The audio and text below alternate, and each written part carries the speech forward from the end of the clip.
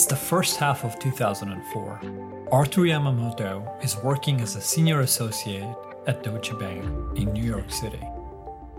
He didn't know at the time, but his career was about to take a very sharp turn. I was part of banking for 6 years, and the last division I was a part of was acquired, and they offered me a new job. I turned it down, got a huge severance, and was going to travel the world. 2 days later, was interviewing and met a recruiter who had got me an offer at Goldman Sachs, which I turned down. And he started to talk to me about recruiting and how exciting it was. And it sparked an idea. Fast forward 15 years from there, and Arthur is the VP of Talent Acquisition at a well-known unicorn in San Francisco. Welcome back to Recruiting at Scale. I'm your host, Tigran Sloyan. I'm the CEO of CodeSignal and the founder of the Go Beyond Resumes movement, and it's my absolute pleasure to host today the head of talent acquisition at Checkr, Arthur Yamamoto. Arthur, welcome to Recruiting at Scale. Thanks for having me. Absolutely. Maybe we can start with a quick intro just so our listeners know who you are and what you do, and we can go from there. Sure. I am Arthur Yamamoto. I'm currently the VP of Talent at Checkr. I've been at the last 3 years. Been in recruiting for close to 16 years now. I'm a New Yorker born and raised, started my career in banking, found my way into recruiting kind of through an odd twist and turn. I was part of banking for 6 years, and the last division I was a part of was acquired, and they offered me a new job. I turned it down, got a huge severance, and was going to travel the world. 2 days later, was interviewing and met a recruiter who had got me an offer at Goldman Sachs, which I turned down. And he started to talk to me about recruiting and how exciting it was.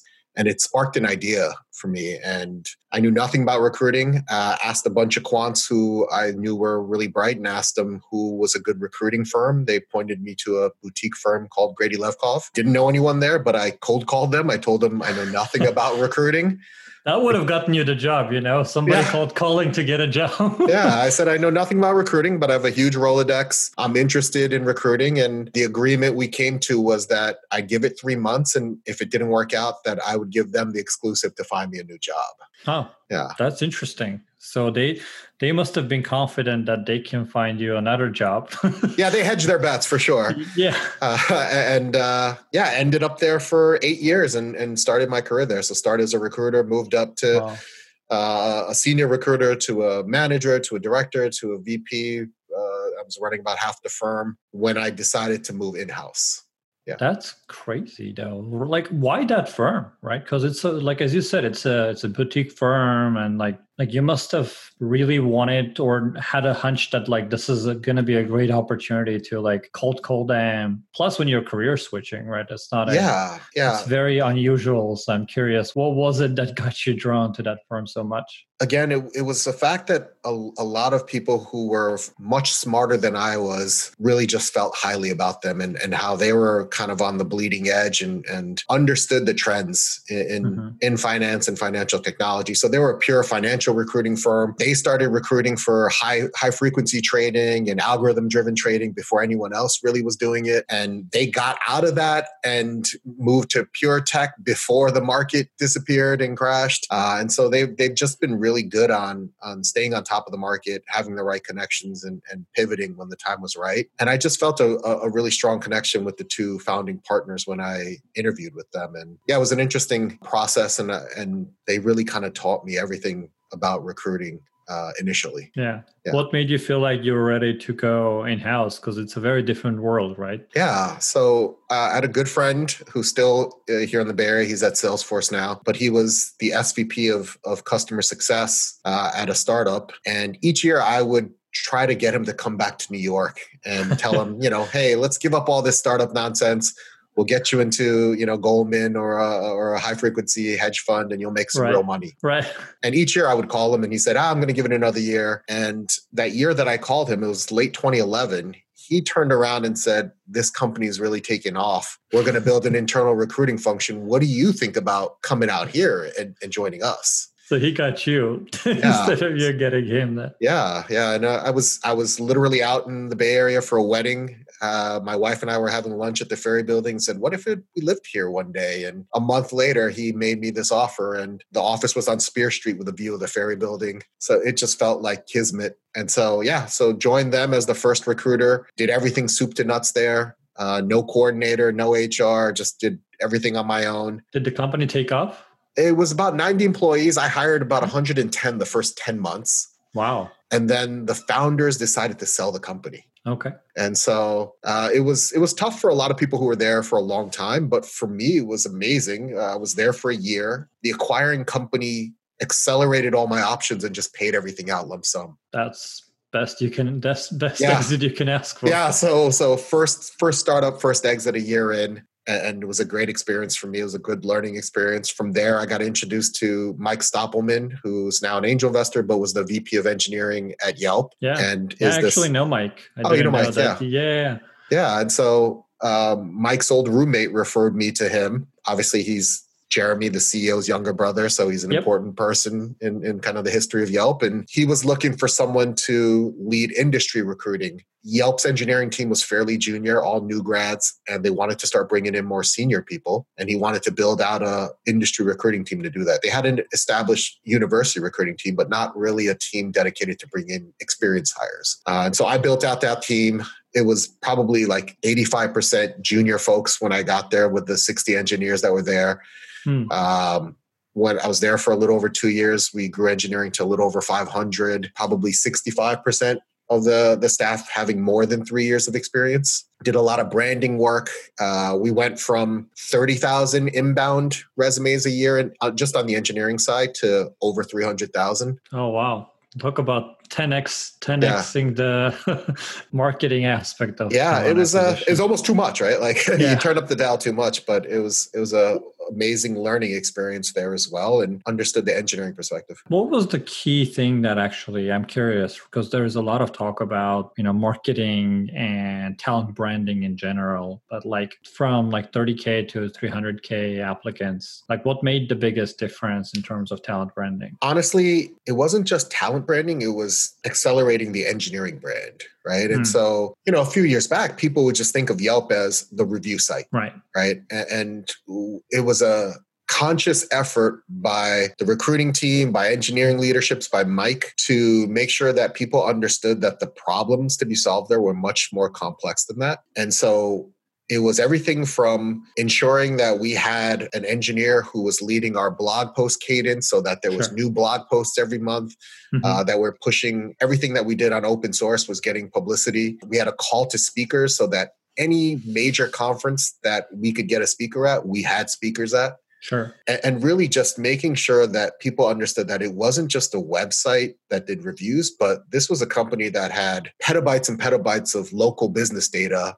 And it was really an intense data company. And so the manipulation of that data, how to draw insights from it was really complex problems and exciting stuff to have. And then there were some key tentpole hires that we made that attracted a lot of great talent as well. Yeah. And that's really interesting, right? Because like the common pattern that I'm noticing in everything you've described, it's a very close partnership with engineering to kind of drive the visibility of what they work on, and like using the engineering team as one of the core pillars of attracting and becoming more visible to other engineers. Because a lot of the times recruiting orgs try to do this by just solely relying on their own resources, which I feel like almost never works. So yeah, no, I mean, the partnership is key, right? Because at the end of the day, everyone has perks. Everyone's got snacks. Everyone has a nice office. I mean, it matters much less now. Right. And so unless you're Google or Facebook, you're not going to win the wars of most perks and laundry services and things like that. So what really matters to people, and what you figure matters to most people is career growth. But what I've really known to be true over the course of my career is for engineers, they want to work on meaningful, complex projects and want to solve complex projects. And so if there are genuinely complex problems to solve, you want to make sure you highlight that and people understand what those problems are. And they're not always just apparent in the product itself, right? So it's just working to highlight those things.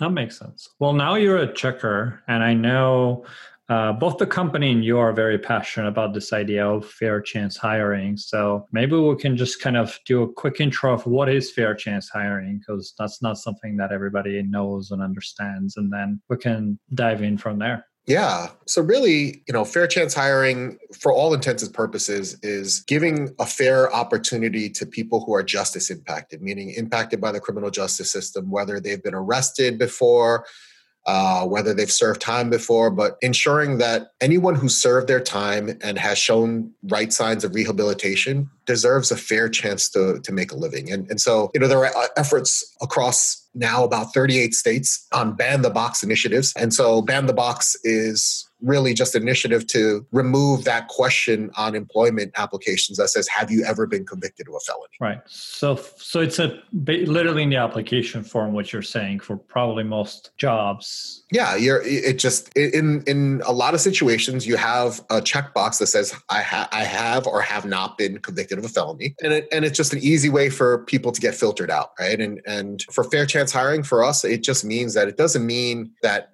whatever crime you commit or your background doesn't matter at all. Of course it matters. We're a background check company. That's our business. But for us, it's balancing safety and fairness, right? We want to continue to ensure safety through our background check process, but we don't want to unfairly disqualify people and exacerbate the problem that this country faces.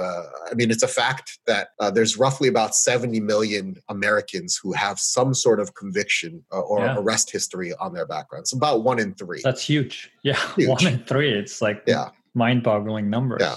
And the biggest issue for recidivism or people getting back into crime, the research shows, is people not having job opportunities. If you can't work and you need money over the course of time, you may decide to get back into doing some sort of criminal activity, right? And so by giving people a fair opportunity, you make the country a safer place. And from a recruiting perspective, you open up the funnel to the 70 million people who are justice impacted, who are being ignored and are potentially capable and qualified employees. Right. But how do you get over the bias? Because, even if you sort of remove the box, right, that's sooner or later it's going to come up, at least in the background check. I agree completely that like getting it up front is just you're getting off of your biased foot. Even if you don't disqualify from the very beginning, you're leaning the wrong way. And human brain is a strange thing. Once it starts leaning a certain way, it looks for other justifications to support the initial hypothesis and not really. It's very hard to stay objective. But even later on, I feel like most of our society has such a strong bias against someone with a criminal record that people would rarely read into it to try to understand what really happens. Is there any true reason to be worried, or is this just something that is safe to ignore and move forward with an offer? Yeah. And sometimes it matters. Sometimes it doesn't, right? And it's case by case. And there's always bias in that process. And it's bigger than just that criminal conviction history, right? Because we see plenty of cases where obviously the justice system, there's plenty of facts that show that it negatively biases against people of color more often. And same thing with background checks, right? You can have two people who both have a DUI, and an HR person may decide it's okay for one person, but it's not okay for the other. Right. And there's bias involved there. And so for us, we start with really just dog fooding our own product. And we have a product called PAM, the Positive Adjudication Matrix. It's also been renamed as Checker Assess, but it's one of our products that we offer. And really what it is it replaces the traditional HR system where when a background check is run, the traditional way is you have an HR person who reviews a record after the background check is completed and says, this is okay, this is not okay. What Checker Assess does is it's literally a matrix you set up beforehand, and you determine job-based accessibility and requirements, meaning for a software engineer, you can decide up front that, hey, I don't care if they have a misdemeanor that's 10 plus years old. I don't care if they have a DUI that's 5 plus years old. Right. But I care about these things. Identity theft. I care about, computer hacking. And you just set up those things so that you set it up beforehand, and the background checks just go through this system in this matrix, and it won't flag things that you don't ask to be flagged. Huh. That's very interesting. So you kind of declare up front what matters, what doesn't matter. So exactly, there is less of a wiggle room on the spot to be subconsciously, right? Being okay, it mattered for this person, but for not for the other person. Yeah. And so you remove some of that. Obviously, there's still going to be some crimes that matter and result in review. and you want to make sure that you remove the bias there as much as possible. Some of that is really just best practices that we suggest, and we call them individual assessments. So we give advice on doing individual assessments for background checks, meaning it's a process called nature, time, nature. So you think about the nature of the crime, the time that's passed since the crime, and the nature of the job, and determine if it makes sense, right? And actually doing a review and accessing the details of a background more than just the surface things. A quick example would be one of the things that most companies will ask for that gets checked in a background check review is sex offender registries. Right. If I find out that someone is on a sex offender registry list, the natural instinct is, I don't want that person working here. Right. When you dive deeper into it, there are situations where in some states, if you get caught with public urination, so you're drunk one night, you pee on a wall outside, you get arrested for that. In certain states, you now have to register as a sex offender. As a sex offender. That's crazy. Yeah. And so now you might be labeled for life, right? And if employers don't give you a fair chance, they may just assume you're a pedophile or a child molester. Yeah. I mean, the definition is very, very broad, right? Yes. Like when you think about what gets that label. Yeah. And so it's really just making sure that the right situations and everything is assessed the right way. There's no one size fits all solution. But again, it's not a program that we call guaranteed hiring for convicted felons, right? It's called fair chance hiring. It's really just giving everyone an honest, fair chance, ensuring that our job descriptions are fair chance friendly, that our interview process for people who may be recently incarcerated and are given a chance isn't strictly experience based, that we're assessing skills and qualifications. There's a lot of process that goes into ensuring that you can reduce the bias and stigma as much as possible. Yeah. And interestingly enough, I've seen a little bit more progress with Ban the Box and some of these other initiatives with getting to a fair chance hiring in like the public sector and a little bit less in the, unicorn tech company sector. And Checkr is a company who's believes in this mission strongly. I wonder how you've managed to kind of create a culture in which people do get a fair chance when applying and getting to work at Checkr. Yeah, like I said, I mean, we got to walk the walk, right? Not just talk the talk. It's our company's mission, fair chance hiring, and really building a better future by improving understanding of the past is really our statement for the company's mission. Fair chance hiring is a component of that. It's really ensuring that the background check and our products are as fair and unbiased as possible, but fair chance hiring is a consequence of that, right? And so for us, like I said, we dog food our own products. We ensure that our interview processes are fair as possible. We work with different partners who work with recently released people who've been justice impacted. We have a lot of different fair chance sourcing partners who send us candidates, and we actively try to bring that talent in. And so currently about 5% of our company is fair chance or justice impacted. And there's two components, right? There's fair chance and then there's reentry, meaning there are folks who we've hired who have come straight out of prison. We have engineers who learn to code in prison, who work with, the last mile and different associations who teach people in prison how to write code, right? And so we have engineers who've done that as well. And it's just been incredibly rewarding for us. How transparent are you in that process, right? Like, for example, if I'm going through an interview and I literally just straight came out of prison like a month ago and I'm doing this interview, do you take precautions to make sure that the interview panel is not aware of it? Or do you go very upfront about it? Because I can see both sides, right? On the one side, it's a bias. On the other side, it's mind-blowing that someone showed the tenacity and the persistence to learn to code while being behind bars. So I can see both sides. I'm curious. Yeah, I think as a general practice, we don't share that with interviewers to avoid bias. But it's case by case in the sense that there are folks who there are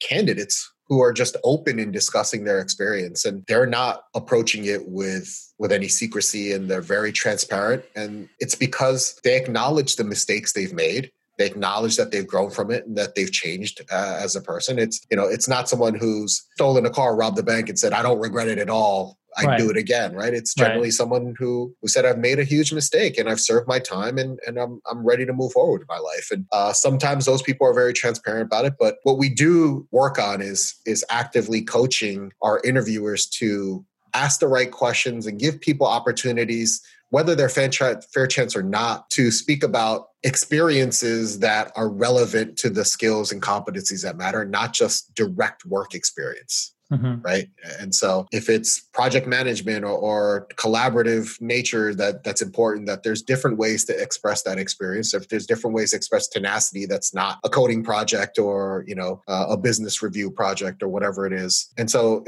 that's what we work on, is ensuring that the process is fair, not just for justice impacted folks, but for everybody. Right. And so, so that's the work that goes into it for us. And like I said, there's no mandate that says we have to hire these people, whoever they are, whether they're fair chance or not. It's just, let's make sure the interview processes are fair, that we're giving people the right opportunity to express their experience, and then we'll hire the best person from there. Right.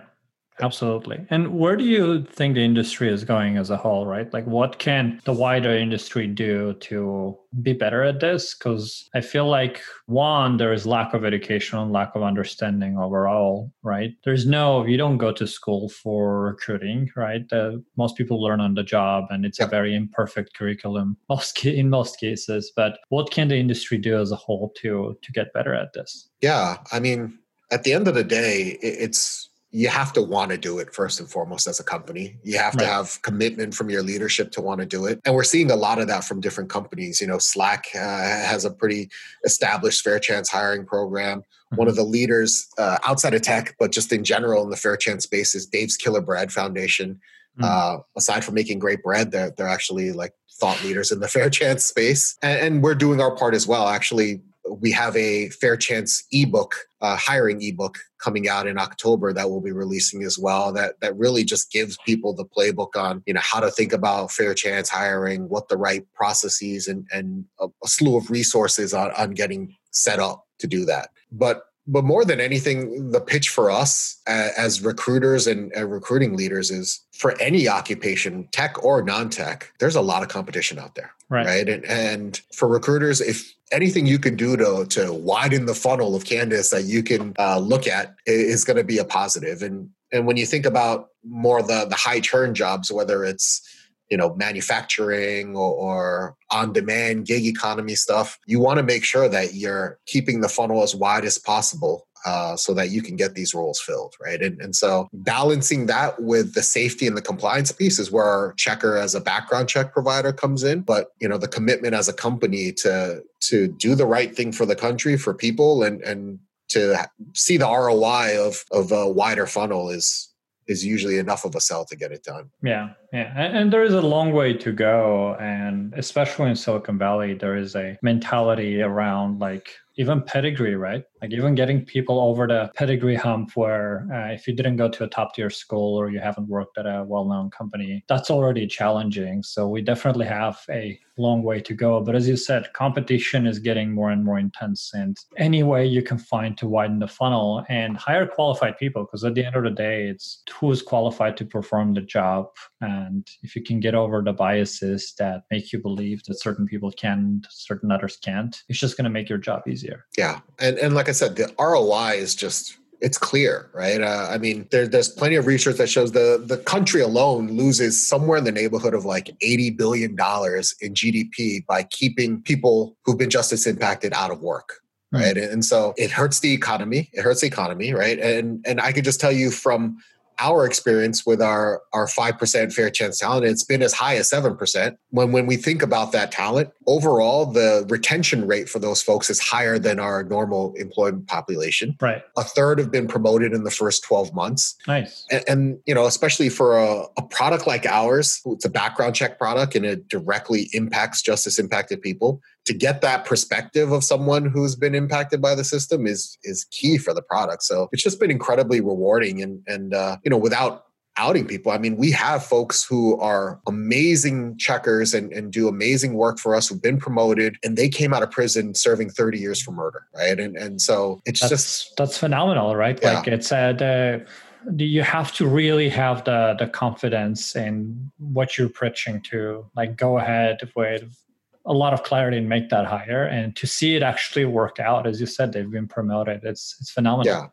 Yeah. And it's just, when you have this population of folks who've been marginalized and not getting an opportunity, and you give them that opportunity and give them chances to grow, they don't only reward you with their hard work and commitment, but like I said, the retention is there. They, those folks don't leave because another company has, better free lunch or yeah.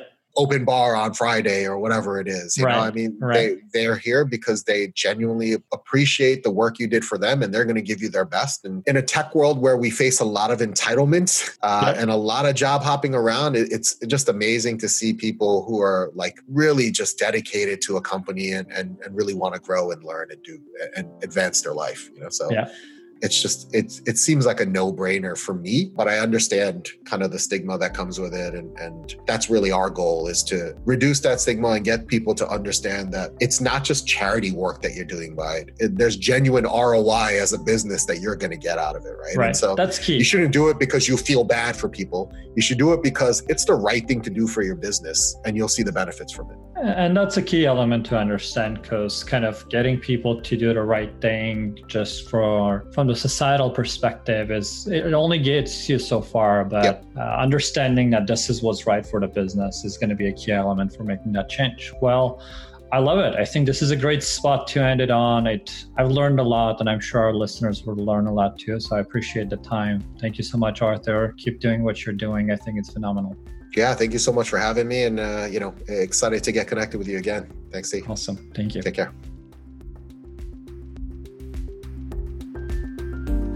Thank you for listening. Go to recruitingatscale.com to find more episodes, and make sure to subscribe on Spotify and Apple Podcasts.